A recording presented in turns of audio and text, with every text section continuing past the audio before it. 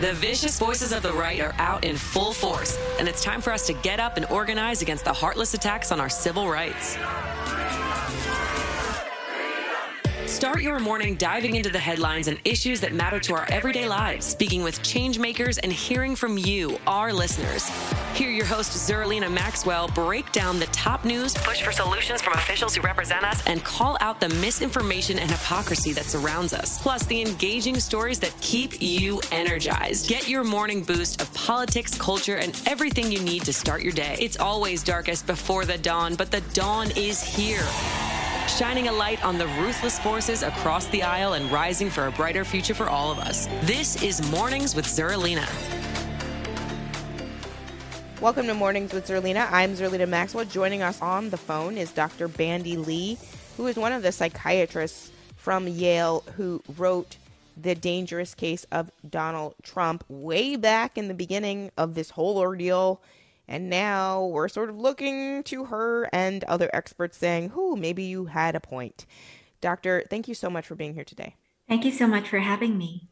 So one of the first questions I had for you is, I think before the insurrection, there was a lot of sort of discussion around the risks of violence, the threat of violence, the rhetoric of Donald Trump and how there could be violence. But I always say now, after an insurrection has happened, there's no longer sort of a hypothetical scenario under which Donald Trump could incite violence. He already has done that. Were you watching on January 6th, like, I told you so? Is that a thought that you had that day? Well, I don't have a TV, so I wasn't watching anything, but that's probably smart. But I did receive a barrage of messages, email, phone calls, text messages.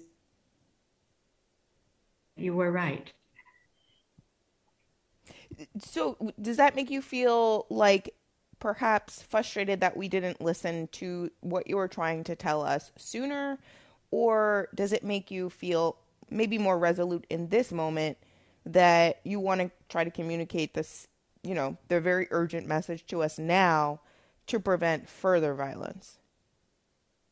Definitely there is further violence to be prevented. And in fact, the worst violence is to come. And so I wouldn't say frustrated at the moment of January 6th, but frustrated since the very moment when the American Psychiatric Association stepped in and silenced all of us. Within 3 months of our publication of The Dangerous Case of Donald Trump in 2017, we were the number one topic of national conversation. And I was invited to all broadcast network and cable TV programs. There's no major program I wasn't invited to. And then the American Psychiatric Association stepped in, calling us unethical, rather than stepping up to the societal obligation that we had, because as physicians, we do have a societal obligation. But since they've done that, the networks, I suppose, felt afraid and shut down within weeks. And we have not been able to have that national discourse since. So in terms of regrets started early in that presidency. And there's not one aspect of the presidency in terms of its dangers and spread of dangers that we did not predict and accurately assess from the very beginning. And you mentioned, obviously, that the American Psychiatry Association, put out a statement criticizing this entire thing you're trying to do. And one of the distinctions I want to make here is that in The Dangerous Case of Donald Trump, one of the things that you do not do is you're not diagnosing any sort of medical condition or mental health condition, which I think is, a lot of people probably assume that that's what you're doing, why they're invoking the Goldwater rule. But can you explain why that's not what you're doing and why the Goldwater rule really doesn't apply to the analysis that you are actually doing of Donald Trump and his rhetoric more so than what physically is happening, because you obviously haven't you're not his doctor. You haven't given him an exam or whatever. That's right. And thank you for making that very clear distinction, because I believe what the American Psychiatric Association was doing in its public campaign was playing on the public's lack of distinction between what is a diagnosis and what is an assessment of danger or fitness. Because a diagnosis is a personal examination, a personal assessment where you are diagnosing and treating an individual in your office. But psychiatrists and mental health experts are, of course, called to do a multitude of other things, including fitness evaluations and dangerousness assessments. And those are the things I do as a forensic psychiatrist. Those are actually done on behalf of the public or the office, or those who would be victimized, not on the part of the patient. And in fact, there is no patient here because no one is purporting to be Donald Trump's personal treater. In fact, the moment we do a personal examination, he would become our patient, and we would not be able to speak in the way that we do in the interest of the public. We would be bound by confidentiality laws and have to have his permission to speak about him. But here there is no doctor-patient relationship. In fact, there's a doctor-society relationship in that as physicians, since the time of Hippocrates, we have had a societal obligation. And in the American Psychiatric Association's ethics code itself, it says we have a responsibility to patients as well as to society. Our responsibility is separate. And it was this kind of misinformation campaign, and I believe it was actually a deliberate misinformation campaign, that society was shortchanged of the critical information it needed to protect itself. And one of the things that I think is important to highlight here, and I want to sort of dig into this, is your expertise is specifically in like gang leaders and the type of people who incite other people to commit acts of violence, like that charismatic, mafia leader or gang leader or prison gang leader. Can you talk a bit about your expertise and how it actually applies to Donald Trump? Because I don't think people sort of see that natural connection, but you did. And the reason why is because you were watching him and listening to the way that he engages with his base of supporters. And that's where the light bulb in your head went off. And you were like, oh, this looks more like what I am used to studying when I'm looking at prison gang leaders or gang leaders who are inciting other people to do really bad and violent things. Yes, that's absolutely right. I grew up in New York City during the time when it was rather violent. And my reason for going to psychiatry in the first place was to try to study violence and to try to reduce it. And I wished to do it in the context of human psychology. And so even before psychiatry took on violence as an area that it treats, I was gravitating toward it. And I happened to be present for the World Health Organization's launch of violence, the study of violence as a public health issue and a health concern. And now, of course, it's widely accepted that it's a health concern, and health professionals ought to be involved in it. In fact, health professionals' involvement has allowed us to diminish and reduce violence at unprecedented levels in human history by intervention through laws, nationwide programs, services, reforms of police, strengthening of laws.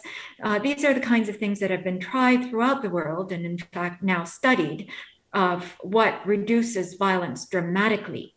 So we know how to prevent it, but prevention is key. If we intervene early on, we can reduce a tremendous amount.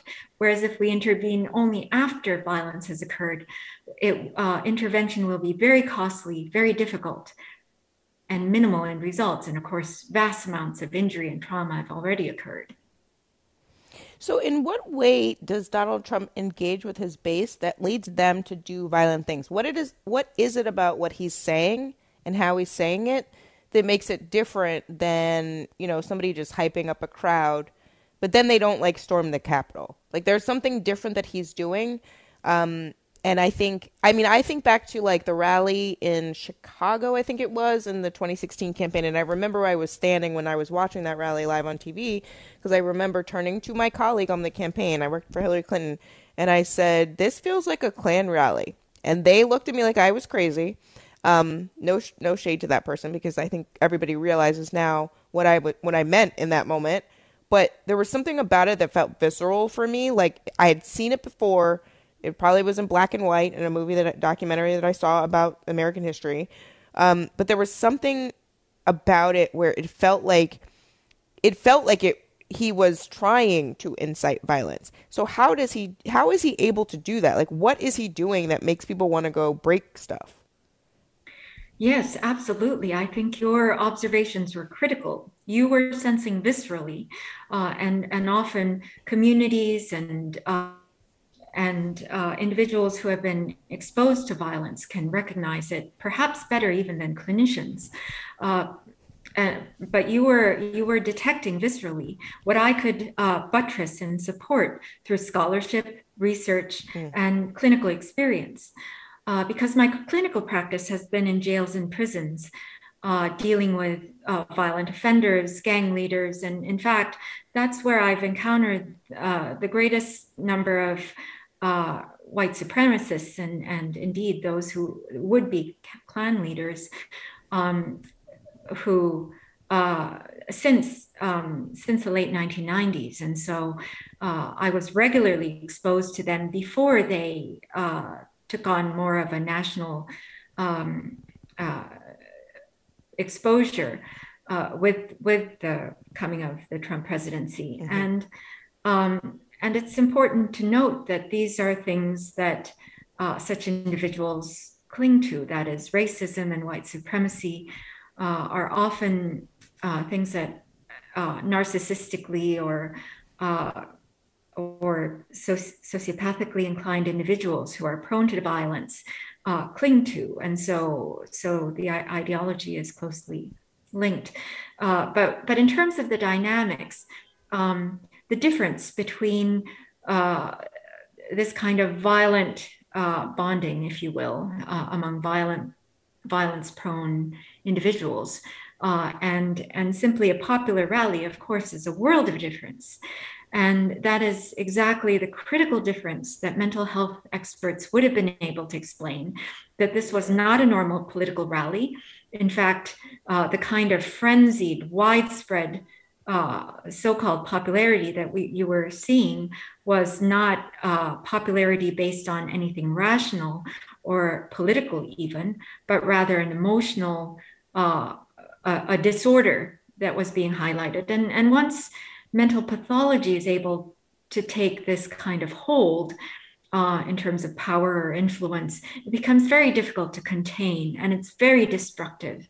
As we have seen, there's been a widespread phenomenon of contagion of Trumpism or the Trump mentality that is putting our entire nation's democracy, if not existence, into peril.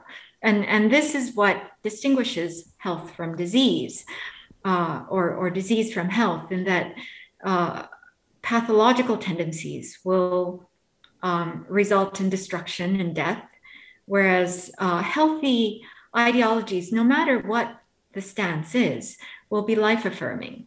And this is a distinction that mental health professionals were in the place to be able to make clearly and accurately, because that is what we do in our practice. We specialize in that practice day in and day out.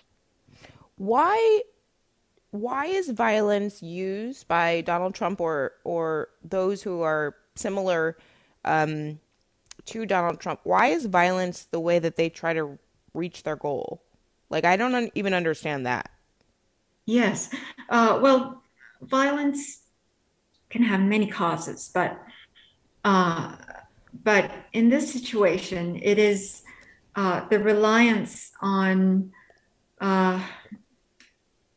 pathological narcissistic defenses, essentially to fight against an inner sense of worthlessness, inadequacy, and shame that drives Donald Trump and his followers. Of course, I've also spoken about the narcissistic symbiosis that happens between him and his followers, that psychologically wounded individuals in this manner will have a magnetic attraction to one another. And they buttress one another in their fantasy, if you will, of being superior to others, when in fact, deep down, they do recognize that they are lacking in many ways. Of course, they have abilities as well, but they're not able to harness abilities because of this tendency. So they try to overcompensate and fall into delusion, really. Delusion in the sense of clinging to cherished and fixed false beliefs, no matter the evidence and no matter the reality. And when reality encroaches on them, as it eventually will, and they can no longer hold on to those false beliefs, then they will lash out and try to hold on to those beliefs at any cost. And in the end, it will lead to violence because it's not based on anything legitimate. In a lot of ways, I mean, I've been thinking about what you were saying about how sort of violence and death is normalized in a particular way if you get sort of on the path that you're describing. And it feels in some ways like COVID is also should be sort of in this conversation too, because there's something about, like, I'm not going to wear a mask. I'm just going to breathe all over your face. And then if you die, that's fine. That's on you. It's too bad. Grandma's dead. Like, who cares? There's something that feels violent about that too. And I don't know if you've sort of done an analysis of the pandemic and how some of these traits that you're talking about in Donald Trump and also how he communicates with his supporters, but also the fact that many of his supporters in COVID, have acted violently. We've all seen those videos online of people coughing in other people's faces or making fun of people who are wearing masks, trying to protect themselves. I mean, is that a manifestation of the same underlying issues, or is that something different? Because there's something about this entire idea that sort of your warning was in the realm of public health that makes me feel like COVID might be also related and might be a manifestation of the same problems. Yes, that's incredibly insightful, and thank you for making that comparison. I'm actually astonished at your ability to do so, because indeed, many do not see that connection. But since March of 2020, I wrote an op-ed in The Independent that outlines exactly how the worsening of the viral pandemic, the COVID pandemic, was precipitated by a mental health pandemic. And I will direct your listeners to my website, bandylee.com, BANDYLEE.com. And if they scroll down to nearly the bottom, there's a link to the article called Mental Health Pandemic, the Trump Mental Health Pandemic, which outlines exactly how we were able to predict his disastrous management of the viral pandemic based on the spread of his mental health pandemic. And the two are absolutely parallel. One preceded the other, and one is more dangerous than the other, and the more dangerous one is the mental health pandemic. But also their dynamics are very similar in that what people had a hard time understanding, perhaps in the beginning, was that pandemics are exponential. If you don't contain them in the beginning, according to science and according to our research that we have available, then it will spiral out of control. And that is very much what happened also to the Trump mental health pandemic or the psychic pandemic that I have also described. And this phenomenon of contagion that is often discounted, even in the psychiatric field, because psychiatry is now so wedded to the pharmaceutical industry that it will not acknowledge anything that is outside of something that can be treated with medications. This is a phenomenon that has been well known in the literature since 150 years ago, that some mental symptoms are indeed contagious. That is really scary because I feel like I see that. I feel like I see that. So that scares me a little bit. I feel, some days I feel I'm seeing the Matrix. Does anybody else see it? And I get worried because you're certainly very perceptive. If I may add, yes, that also points to hope, because we know of the interventions that are effective in mental health pandemics or epidemics and the spread of mental symptoms, and we can apply it here also. We know that mental symptoms are actually more contagious than viral ones because you do not need physical proximity in order to catch it. You simply need public exposure, which is through the airwaves, through the internet, television, and social media. We know, of course, Donald Trump has had far more exposure than almost any other president. And we know that that is how it spreads, and that is how it can be contained. In other words, reducing his exposure, discrediting him in public.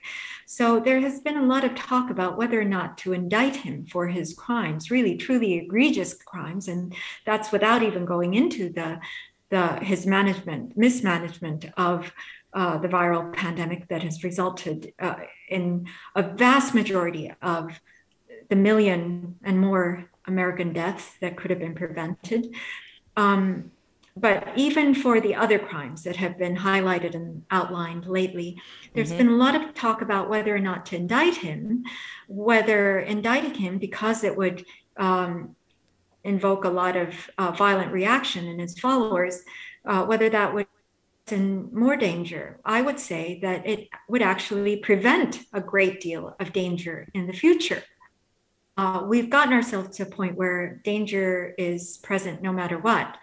But indicting him, and the sooner we indict him, and the sooner we take him into custody, that the spread of the psychic pandemic will be curtailed. And in fact, we observe this in the setting of street gangs, of families in the community, that individuals, the spread of symptoms happens usually when individuals are given a lot of exposure and their symptoms are not intervened with to the point where they've become very severe. It happens with individuals and families, or with those of Donald Trump symptoms in street gangs. The moment they are taken into the hospital or into custody and removed from those they're closely tied to, those who had adopted his or her symptoms, and while during the exposure, they almost look exactly like the person who has the primary illness and would look like they have the disorder themselves. But the distinction is, once you remove the individual with the primary illness or the offending agent, then the other individuals return to their baseline. In fact, return to normal over time. The cases I have seen were almost instantaneous. It's quite dramatic to observe, actually. In the case of the nation, it may take a little time, and it may also take a little more than Donald Trump, because it spreads so much among other politicians and other influential individuals that we may need to take into custody more than just him. May need to include his close associates also. But once we do that, I think we will see a dramatic reduction, in the kind of frenzied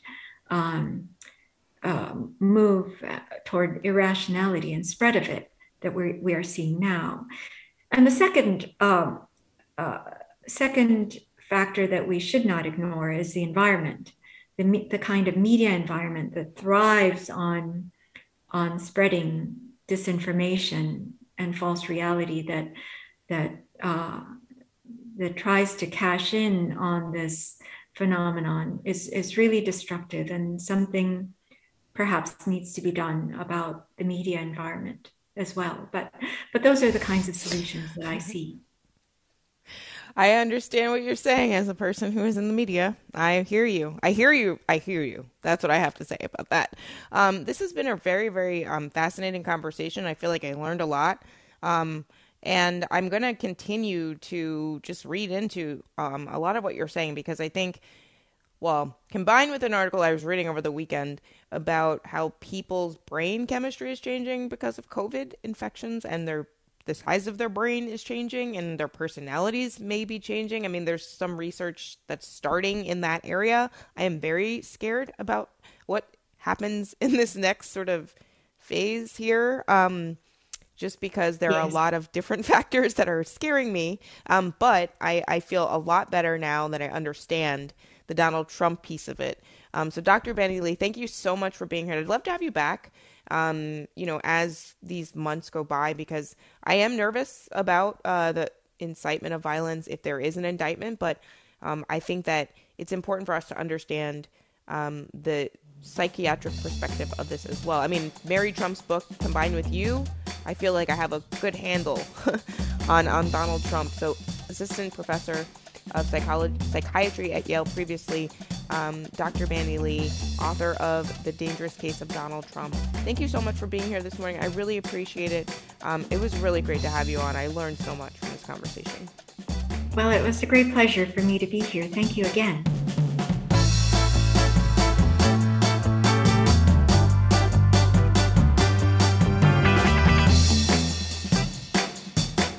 Thanks for listening to Mornings with Zerlina. Check in for new episodes every weekday.